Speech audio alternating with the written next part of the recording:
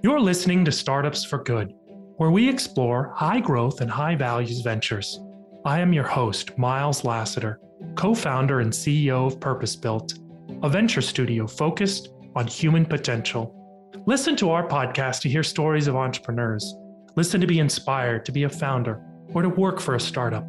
Listen to be part of a community that believes startups can be a force for good.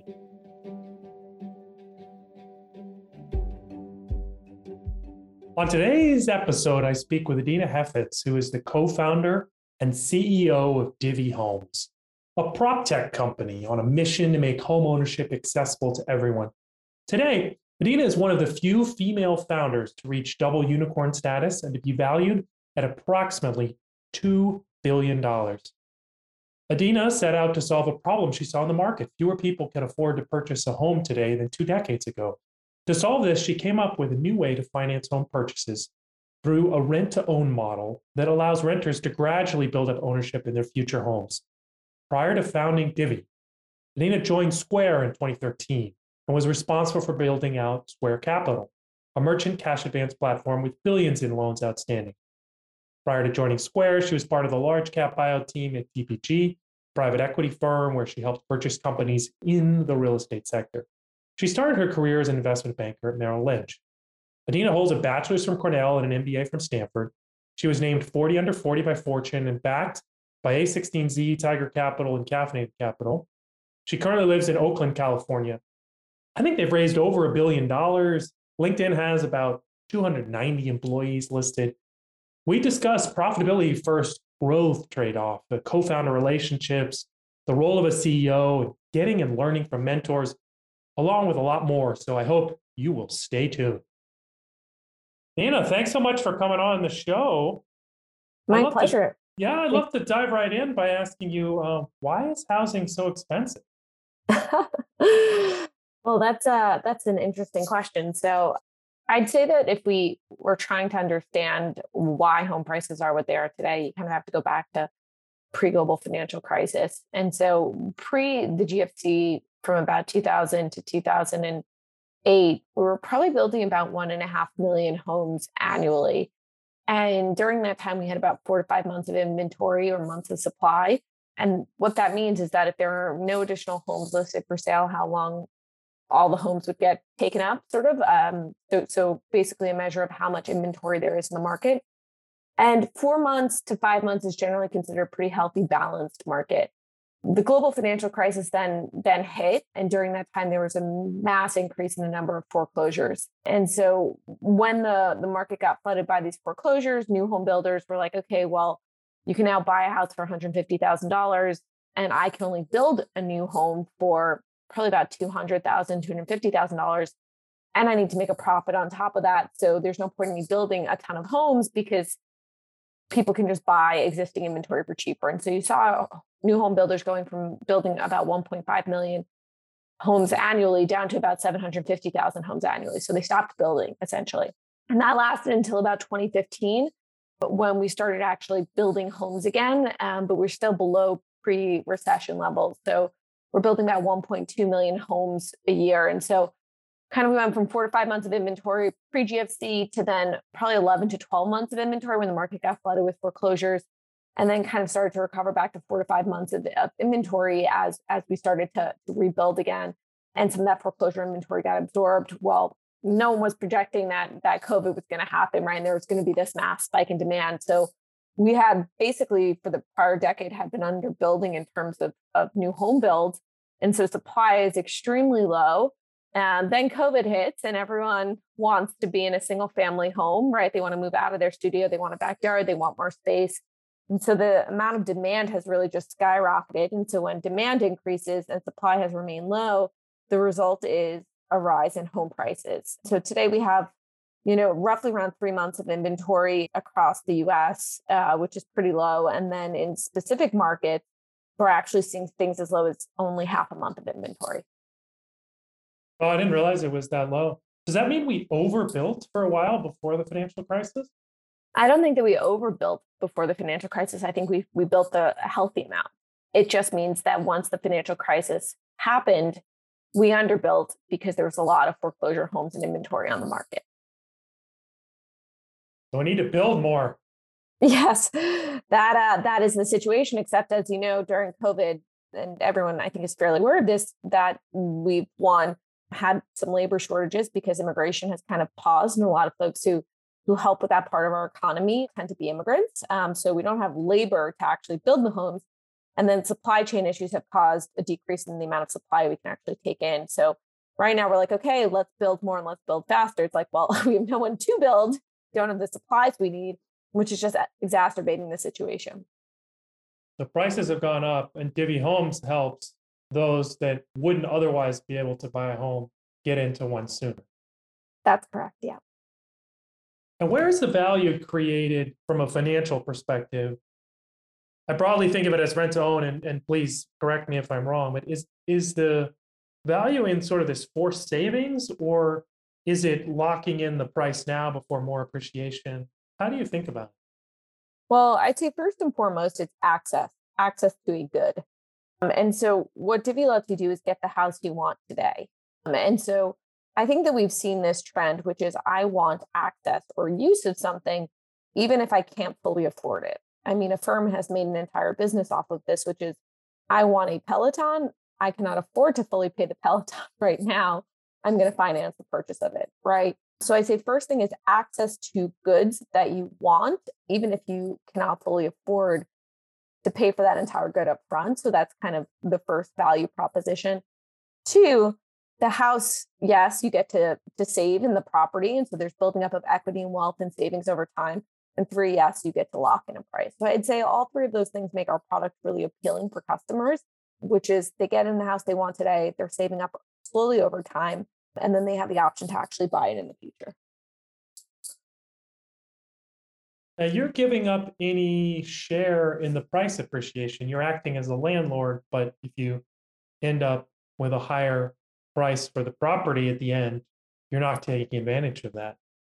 Yeah, we definitely share in the upside with the tenant. That's the whole goal of this. But I think the trade we make and why that's acceptable to us as a business is we end up getting tenants who think, act, and feel like homeowners. So the trade that we're making, everyone says, what's the catch? Well, the catch is we give you upside in the property, you share in the appreciation with us, you get your home today, and you turn over at a lower rate, you take better care of the home. There's a saying, no one takes rental car to the car wash. Well, our customers don't think of a house like a rental, so they end up treating it a lot better than they would a traditional rental property, which means overall our costs are less. And so we give them some of the upside. They take away some of our costs because they tend to treat the home better and care for it and turn over at a lower rate, which allows us to be able to offer that benefit back to the customer. And do you think you'll ever offer this for more than a single family home product? Well, I never say never. I really like the single family home asset class because I think that you can really understand the industry and supply and demand and how those play out over time. I think that, folks say that building a company is part grit and part luck. We've worked really hard to build Divvy over the last 4 to 5 years. And the luck has been that, we were fortunate that we started in single family homes and that we didn't go into multifamily because multifamily was originally hit pretty hard during COVID, where we saw rents start to decrease, which is not something we've ever seen in single family homes. And so the asset classes all act differently. There's also a lot of restrictions around multifamily, which is HOA restrictions, condo communities, things like that. And so it's just a different ball game. So I think right now our goal is to stay in single family, but that's not to say that we would never expand outside of that. And how do you think about growth? Like, how much is the right amount?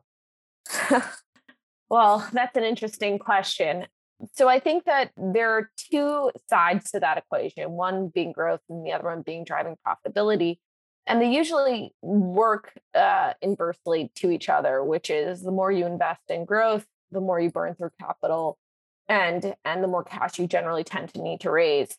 Divvy is a little bit different than other startups. And I say that because if you look at traditional SaaS company, right, their way of growing is by adding headcount, essentially, right? You make a product, you get people to sell it. And so if they want to grow, they invest in headcount, that increases their burn, right? But that gets paid back over time with recurring revenue. Now at Divvy, it's a little bit different. And I'd say that because our main cost, yes, there's headcount, but our bigger thing is our interest expense, our cost of capital for debt that we take out to finance the purchase of homes. And so for us, we can grow really fast. And the condition more around profitability is more driven by how we structure our capital side. So whether or not we're keeping assets on balance sheet, whether or not we're selling off balance sheet assets, and then how we structure our interest expense, less so than just headcount. And so I think our goal at Divvy is always grow at a healthy amount while maintaining really strong unit profitability. The macro environment today, I think, there's those two conditions. It's growth and profitability. And I think it used to be growth was so far ahead of profitability. And I'd say profitability is now a closer second, still a second, but very close. And so I think David Sachs put out this tweet that was companies that have a high growth and moderate burn will be able to raise in the next couple of months in this current environment, but companies that have moderate growth and high burn will not. And I think that's a lot of how I think about that at Divvy. Are there other trade-offs to growth besides profitability? For sure. We have a pretty asset intensive business. So the faster you grow, there takes building out foundational customer journey experiences. And so faster you grow, the less you're investing sometimes in core infrastructure. And then you have to kind of make sure that you're just thinking about that. So I'd say one is a lot of times when you're growing really fast, you're trading off customer experience at times or building out the right infrastructure. But again, you're offering your product to more people. So it's a trade there. And then I think generally profitability is the other one that I usually think about. Did you see other things when you were building your company? Yeah, we started my first company, FinTech, in 2000, March, which is the peak of the NASDAQ. And we had a very challenging fundraising environment, had to be very scrappy from the beginning and drive to cash flow positive as quickly as we could. And we also raised a lot of money from individuals and angels because many VCs were not investing. I think that, there's trade-offs to growth, certainly on how fast your team can absorb new people and keep your same culture, how much your internal systems can handle. We serve the higher education market and saw extreme seasonality. So, bringing in a lot of people to help out for the back to school season was a real strain on people, processes, and technology systems. No matter how much we would warn people, it always surprised some of our technology vendors every year. We'd find some new bottleneck. So there are a number of different trade-offs. So I think you've highlighted the most important one. Yeah, it's it's interesting because I think that you're constantly focused on growth as a founder, right? Because you're not going to be able to raise your next round, or you're not going to be able to even recruit talented individuals to help you build your company if you're not showing that you have product market fit. But I think you kind of have two jobs as a CEO, which is we'll give them a lot more than two jobs, but I'd say the first two jobs are one, don't run out of cash, right? Is kind of core principle number one. And then two, make sure you find product market fit, make sure that you're growing, right? And then you obviously hiring a team, setting a culture, doing a million other things, but those are kind of the two that I'm always sort of top of my mind. One of my favorite books is the Seven Powers book, and I'm forgetting the author's name right now, but he talks about product market fit and discovering that in a startup is the first invention. And then the second is figuring out how to have power, how to have a competitive moat. How do you think about that in the case of Divvy? Yeah, it's interesting because we're definitely in a different type of market, being in sort of the single family home space. And I guess I say that because, the largest player in the single family rental space is Invitation Homes, and they have about 80,000 homes. There's 126 million households in the US. So the point of that is just to say it is not a winner take all market. You actually don't need much to actually get to extreme scale. Invitation Homes is a $20 billion, maybe even now $25 billion enterprise value company. And so, in some network or marketplace businesses, actually building out a competitive advantage and making sure that you're the sole player and that you have volume and eyeballs and all that stuff is really important, right? To have that moat. I'd say in our business, maybe not as much, although it definitely, it helps. And I definitely think that kind of step one is I agree. Product market fit is, does anybody want your product? So we were founded, it was in the end of 2017 when we had our first customer, and her name was Teresa Peterson, and she kind of helped us build the business. But, the first year I was like, okay, let's see if we can get to even 100 homes closed, right? And then we got to 100, and then I'm like, okay, time to get to 1,000 homes closed, right? And you keep setting that goalpost, and eventually it becomes, I think, pretty obvious if people love your product, right? You have thousands of people who are constantly applying. You have feedback mechanisms. You have customers emailing you, telling you that they need your product. And so I definitely have found that number one, product market fit. And then I think defensibility is really important. But I would just say, I think that, and I can go through how we think about building a really defensible moat, but I do think that in some industries, it's more important than others. And I would say within the industry that Divvy's in, it's important, but I wouldn't say as important as a network effects business, right? And so when I think about defensibility, right, it's really go to market and finding an advantage either in our brand and reputation or in how we can distribute our product. And so, early on, we had found that customers would come to Divvy and they'd apply and they'd bring with them their realtor. And their realtor would go through the Divvy experience and be like, wow, I just took a customer who previously couldn't even get a mortgage, and I just made them an all cash bidder and finance them with Divvy.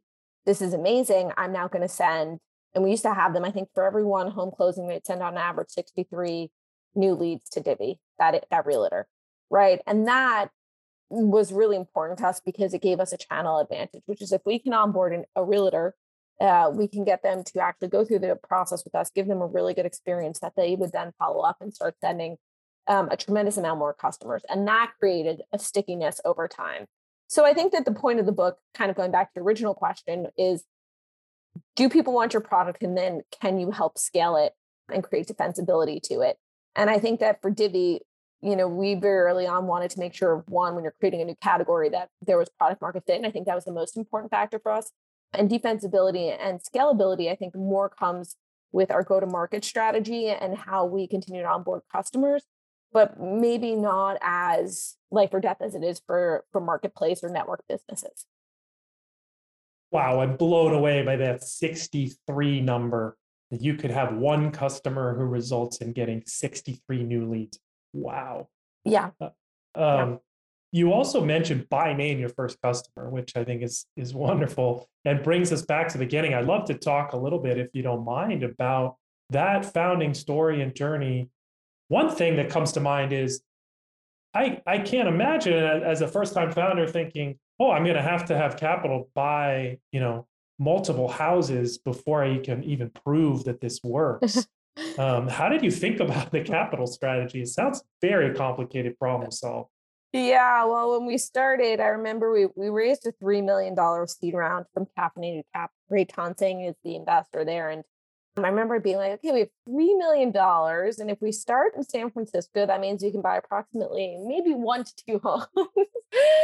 And so maybe we should launch not in San Francisco, in some place where we can actually show some traction. And so we ended up launching in Cleveland because I literally looked at a map and I was like, where are the cheapest homes in the US? And came back with kind of Cleveland area. And I was like, okay, let's start there and just see if anybody wants our product. I think that figuring out very early on the capital side was super important. We raised our first debt facility first year in. It was a bunch of seed investors who put money in to be able to give us about $4 million worth of what was debt capital at that time, in addition to the $3 million of seed capital. So we'd have $7 million total to deploy. And then once we got through that, we raised a $20 million debt facility with Crossover Bank, who were early partners to us, and then continued to scale up from there. And I remember thinking back in the day, I did the math and I was like, well, if we're successful, we're going to have to be raising like billions of dollars a year. And at the time, I remember being like, well, those are kind of champagne problems, right? Which is like, I was like, well, if we're successful, I'll deal with that when the time comes. And then here we are 4 or 5 years later, and those problems have come, and it's kind of, in some way, really a source of pride that we've made it to this point where we have to think about how we can raise billions of dollars to be able to finance the purchase of thousands of homes. And so I feel quite grateful that we even had the opportunity to be here now. And so, when we did start off, raising capital was kind of the number one thing. And then I think number two was just really figuring out what the consumer wanted. Mortgages are well known. You can go online and Google mortgage calculator and figure out how much you'd be paying for a mortgage. And when we started out with Divvy, it had a lot of analogies to a mortgage product, but it was still something completely new, and educating our consumer, helping explain what it does was super important for us. And I think that level of education really just took some like hand-to-hand combat early on, which was me getting on the phone with every customer and helping explain what we do and why we do it and how the math all works. And then going out similarly to investors on the debt side and explaining what we do and how we do it, and making sure that I could get them on board to finance it. Yeah, champagne problems, billions of dollars. Does your investor background help you in raising those kinds of sums of money? In the beginning, for sure. I now have this amazing team. So we have our CFO, his name is Tom Egan, and he's been a tremendous partner for me. And he now raises all of our debt capital. We have teams of people who are just excellent at this. Look, I think it comes down to the proof is in the pudding, which is if you have strong performance, capital will be there. It's the same thing on the debt and the equity side, which is if we, underwrote customers who ultimately didn't pay their rent, or underwrote homes where we completely overpaid for them, our debt providers would realize that and we would be struggling. And I think we're so successful because we've been really thoughtful about how we scaled and grew to make sure that we were adding, customers, that we were thoughtful about whether or not they can make their payments and not overextending them and paying the right prices for homes. And I think now as a result of that, we're in like a fairly good position and have garnered a decent amount of respect from the debt investing community. And how does it feel personally to have made it financially? Oh, well, you never feel like you made it.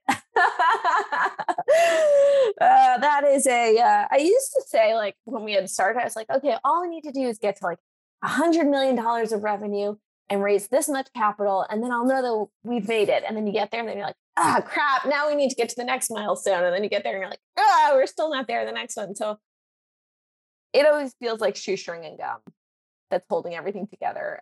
And that's not the case, but it always still feels like you're a small company and working through stuff, because every time you make it to one milestone, there is the next milestone.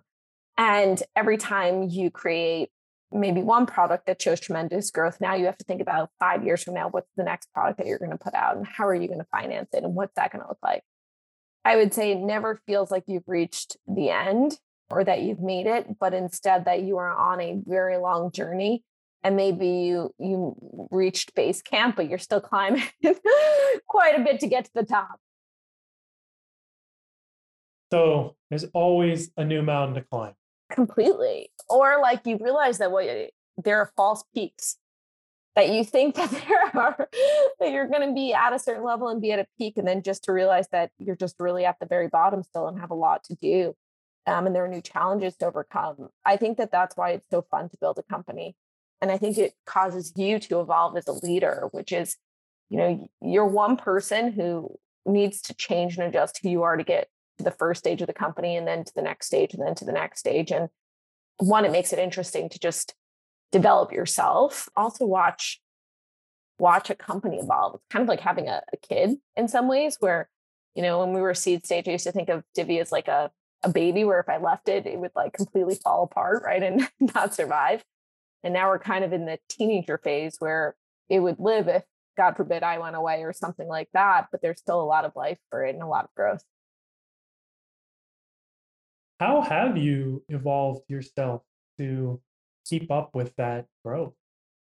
Oh, a lot of work, a lot of just personal work. So when I was originally the COO of Divvy, not the CEO, I co-founded it with a guy named Brian. He was originally a CEO. And then about a year and a half in, I took over as CEO. And I had never run a company before. And I think when I first started, so much of building Divvy was just brute force. It was running through walls and never quitting and making sure that nothing fell through the cracks, because I was going to be there and I was going to outwork everyone. And then over time, you realize that, okay, you now have people in place who are going to help catch some of those things. So you don't have to be everywhere and taking care of everything, but now you need to lead them in set direction and more of a strategic vision. And I think that that's really hard. It's hard to go from the person who can execute well to the person who can set the strategic vision well to someone who, right, can lead an org of thousands of people. And so I personally worked my butt off. I mean, I did executive coaching, I do therapy, I have mentors. I try to just learn and know that for Divvy to be successful, I can't be the same person who I was 5 years ago. And I really have to push myself to learn how to grow and get better and surround myself with people who have done this before and who I can learn from. Yeah, it does seem like there's a lot of evidence that founder CEOs outperform, but it often means that they have to continually evolve themselves. And one of the things I thought about when we were running our business was that I needed to fire myself a little bit every day. You're talking about that role transforming. And if you're not keeping up with that by constantly delegating and thinking what you can get off your plate, it can be hard to make that process work smoothly. Yeah. And I think it's just being self aware, right? Which is be self aware of what you have as a skill set now and what you need to learn as a skill set in the future, and then just build towards it. And it doesn't come overnight. It takes, like anything in life, meticulous like practice, right? You don't just wake up one morning, you're like, I'm gonna run a marathon, right? You run a couple miles and then a couple miles more, and you slowly build up the muscles and the strength.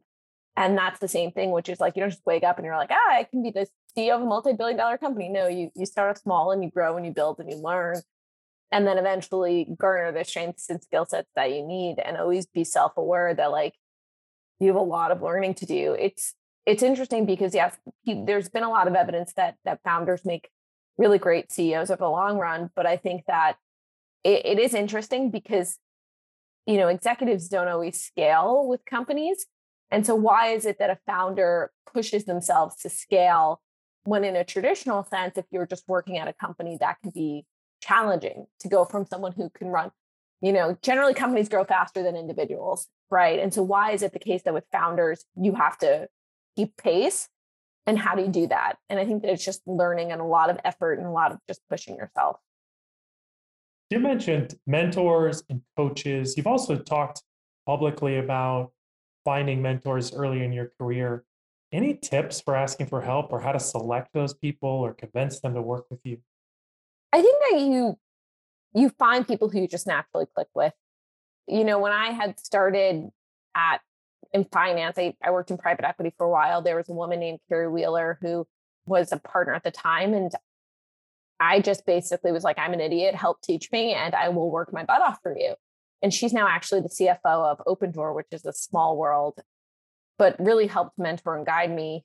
Now, Sarah Fryer, who's the CEO of Nextdoor, was a good mentor for me. And I think that it's just finding people who you can really open yourself up to and have a vulnerable conversation around, hey, I will work my butt off for you, just like teach me, make me better. And I think being a genuine person and really open and self-aware helps you form those relationships. Today, now, I think I've been really fortunate that people have been really caring to help develop me. Glenn Kelman over at Redfin, who's the CEO there, has invested a ton in me and really like helps support me and pushes me. And I don't know, I feel really fortunate that there are people who are willing to give up their time to just make me better as an individual. And I think people look for that. They love being a mentor. It's fun for like both parties, but I think you have to be willing to put in the effort from your end to make time, heed their advice, work hard. Authenticity, humility, and asking someone directly to help you and saying you need the help. Exactly. I mean, I start off every call with them where I'm like, Glenn, I don't know what I'm doing, but this is how I'm thinking about it. Am I a complete idiot? And to his credit, he's always very gentle and very kind. But I think it's just admitting right where you don't know and you just need some advice or some perspective. Now, you mentioned your co-founder who was CEO at the beginning. How did you decide to work together in the first place? Yeah, so it was 2017, and I had spent a lot of time at that point in time. I was investing in venture capital, and I had spent a lot of time in the world of fintech, and really felt like real estate was going to be the next wave. And got introduced to him through a mutual friend, and we had just spent a lot of time jamming out on the future of real estate. And he had been an EIR HVF, which is Max Levchin Startup Studio. And he asked if I wanted to come co-found a company with him in Max Levchin Startup Studio. And I said yes. And we brought on our third co-founder, Nick Clark, who became our CTO. And the three of us really connected. It's interesting because I think that Nick and we always joke that we make quick, big decisions, which is a lot of times I think when you're making decisions like, should I start a company or like, should I do X, Y, and Z? There are no right or wrong answers, right? There's a gut instinct around, are these people who I want to build something with? And am I going to commit to something and put in the effort to make it right? And I think so much comes down to knowing that there will be no right or wrong answer, but just a decision to make a commitment and work at something. And what was it like being part of a startup studio? It was awesome. Max and his wife Nellie continue to be great mentors to me and have been super supportive to us. It also gave us a lot of tools and resources, early office space, even just Max's time early on, which was really helpful. But ultimately over time, right, no matter where or how or the environment in which you are building a company, you are the person who's building it, like the founder, right? No one else is building it. And I don't care if that's, within Y Combinator, Paul Graham is not going to be the person who's building your company for you. You are building it. And so I think that there's a lot of resources and people out there to help support you. And at the same time, it's on you to build the company that you want to ultimately create. And how have those co-founder relationships evolved over time? Yeah. So I'd say, working with co-founders, I think having three is really nice because it balanced us out really well. We're all different, have different skill sets. Brian ended up leaving the company a couple of years back because he wanted to be an investor and no longer an operator. And he's still on the board and has been a really good thought partner, even not being a Divvy. And Nick, who's our CTO, is still here, and he's everything. I mean, I couldn't have built Divvy without him. And we joke, if God forbid Divvy ever doesn't work out, we're building the next one together, and the next one, and the next one. And I feel really fortunate to have found essentially someone who I could see myself not just building Divvy with, but continuing to work with for the rest of my life.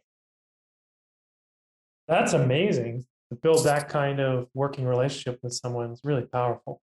Well, I think it just comes from a lot of respect. I mean, he is one of the most brilliant people I've ever met in my life. And I think he feels similarly about working with me, which is just to find people where you connect really well and push each other in your thinking and how you approach problems. He calls me on nonstop on all the stuff that I do that's completely dumb. And it's fun though. Like it makes it the best when like we're building something. He's like, Adina, you didn't think about this, this, or this. I'm like, God, he's got me. Like I did it. And then we make each other better. I mean, it all comes from the same intention and spirit, which is like help make Divvy the best possible company it can be. Any advice for other founders in how to either select their co-founder or to build that strong of a relationship?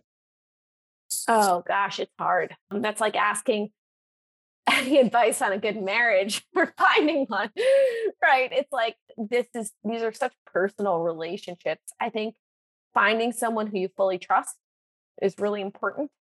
I think Nick and I have a tremendous amount of trust for each other and being completely honest, open, and transparent. There are no secrets, right? I think both Nick and I approach everything with just complete honesty with each other. And then being open to just growing yourself. I love feedback. I think Nick does as well. And we're confident enough in our own abilities that we can take feedback and not feel defensive about it in any way. And I think that that's allowed us to really learn and grow and show up as sort of our best selves. Do you have the ability to share feedback like that with other people, or is this a special case? I'm probably way too direct individual. So I tend to share feedback with everyone and very transparently, directly. I think that the only difference is that with Nick, because we've been through so much, because we've built a company together, that there is an underlying trust that neither of us are ever going anywhere. That there is no like quitting, there is no us separating, that I could share anything with him and he can share anything with me, and that there is no risk right? That we are fully 110% committed to this. And I think that is something that actually is quite rare, because ultimately, as much as you can be transparent and share feedback with executives, there's no relationship like a founder relationship, where with Nick, this is our baby, right? We built this together, and with other executives, I think I'm very transparent and honest, but ultimately people's life and priorities and things like that change. I don't think neither Nick or I are going anywhere. And we kind of joke. I'm like, well, the next company we start to build, I'm like, Nick, you get to be CEO next time. And he's like, nah, I don't really want to be CEO next time. And so we kind of just, I think, also have a good sense of humor about it. So why would you want him to be CEO? Oh my gosh, CEO is like the worst job of all time. It's like look, I love building Divvy, but at the same time, it's hard. I joke I'm CEO going on business analyst, which is like, if I could just sit there and find kind of problem and just focus on doing a really interesting analysis, that would be in my like happy place. That there's so much more that comes with running a company and being a CEO, and a lot of expectations. And it's tough. It's fun, and it's really challenging. The bigger the team gets and the more smart people you hire, the only things that cross your desk are the things that are really hard to figure out. Yeah, and you end up having to deal with a lot of, I think, things that I've learned to be better at, but weren't naturally easy for me, which is like people management, dealing with keeping people engaged and excited. And I'm a worker bee. I love like solving a problem more so than I think I'm particularly apt or skilled at helping navigate complex interpersonal situations or things like that. And I think that doesn't make a difference what you're good or bad at. You've got to learn how to be good at everything as a CEO, right? That's your job. It's like figure it all out. And so I guess that's why we kind of joke. Nick loves building technology. He's like a technologist at heart. And he just is like, yep, you get to deal with all the like HR interpersonal stuff. And then I'll just deal with the technology and things. And so I always joke, I'm like, next time you're going to have to deal with all this stuff. And so it's funny banter, but I think it just speaks to the level of trust we have for each other. And one thing I realized as our company grew in headcount is that with so many people, the chances were that someone was having the worst day of the year today. And there was pretty good odds someone was having the worst day of their career today. And so when it seemed like there was always someone with an emotional thing or some kind of crisis, I just realized it's a numbers thing. Yeah, for sure. For sure. And I think that it's also recognizing that people have a lot of stuff going on in their life outside of just work, right? That people have lives and a lot of personal situations, and just making sure you're there to support your employees through all of that. Wonderful. Any other advice you'd have for first-time founders? I think my biggest advice is persistence. I think Ben Horowitz has a book called The Hard Thing About Hard Things, which is like, I found to be very, very just thoughtful and similar to my experience, which is that this is going to be hard. You're going to feel like you're going under. He calls it a whiffio moment in his book, which is where it's over. And you're going to go through 20 of those, he says. And I think maybe it's more like 40 of those during building a company. It's persistence, ability to run through walls, and really deeply understanding a problem. And so make sure you know the problem that you're solving super well. Make sure that your customers really love your product. And then when those whiffio moments come, like the current macro environment, know how to just put your head down, keep working hard, and make it through to the other side. Well, thank you for that. And thank you so much for coming on the show. I really appreciate it. My pleasure. Take care. Thank you. If you liked what you heard today, be sure to subscribe using your favorite podcast player. And please give us a rating and review. Startups for Good is brought to you by Purpose Built, a venture studio focused on human potential. If you're inspired today and want to reach out, please visit our website, purposebuilt.vc. Thank you.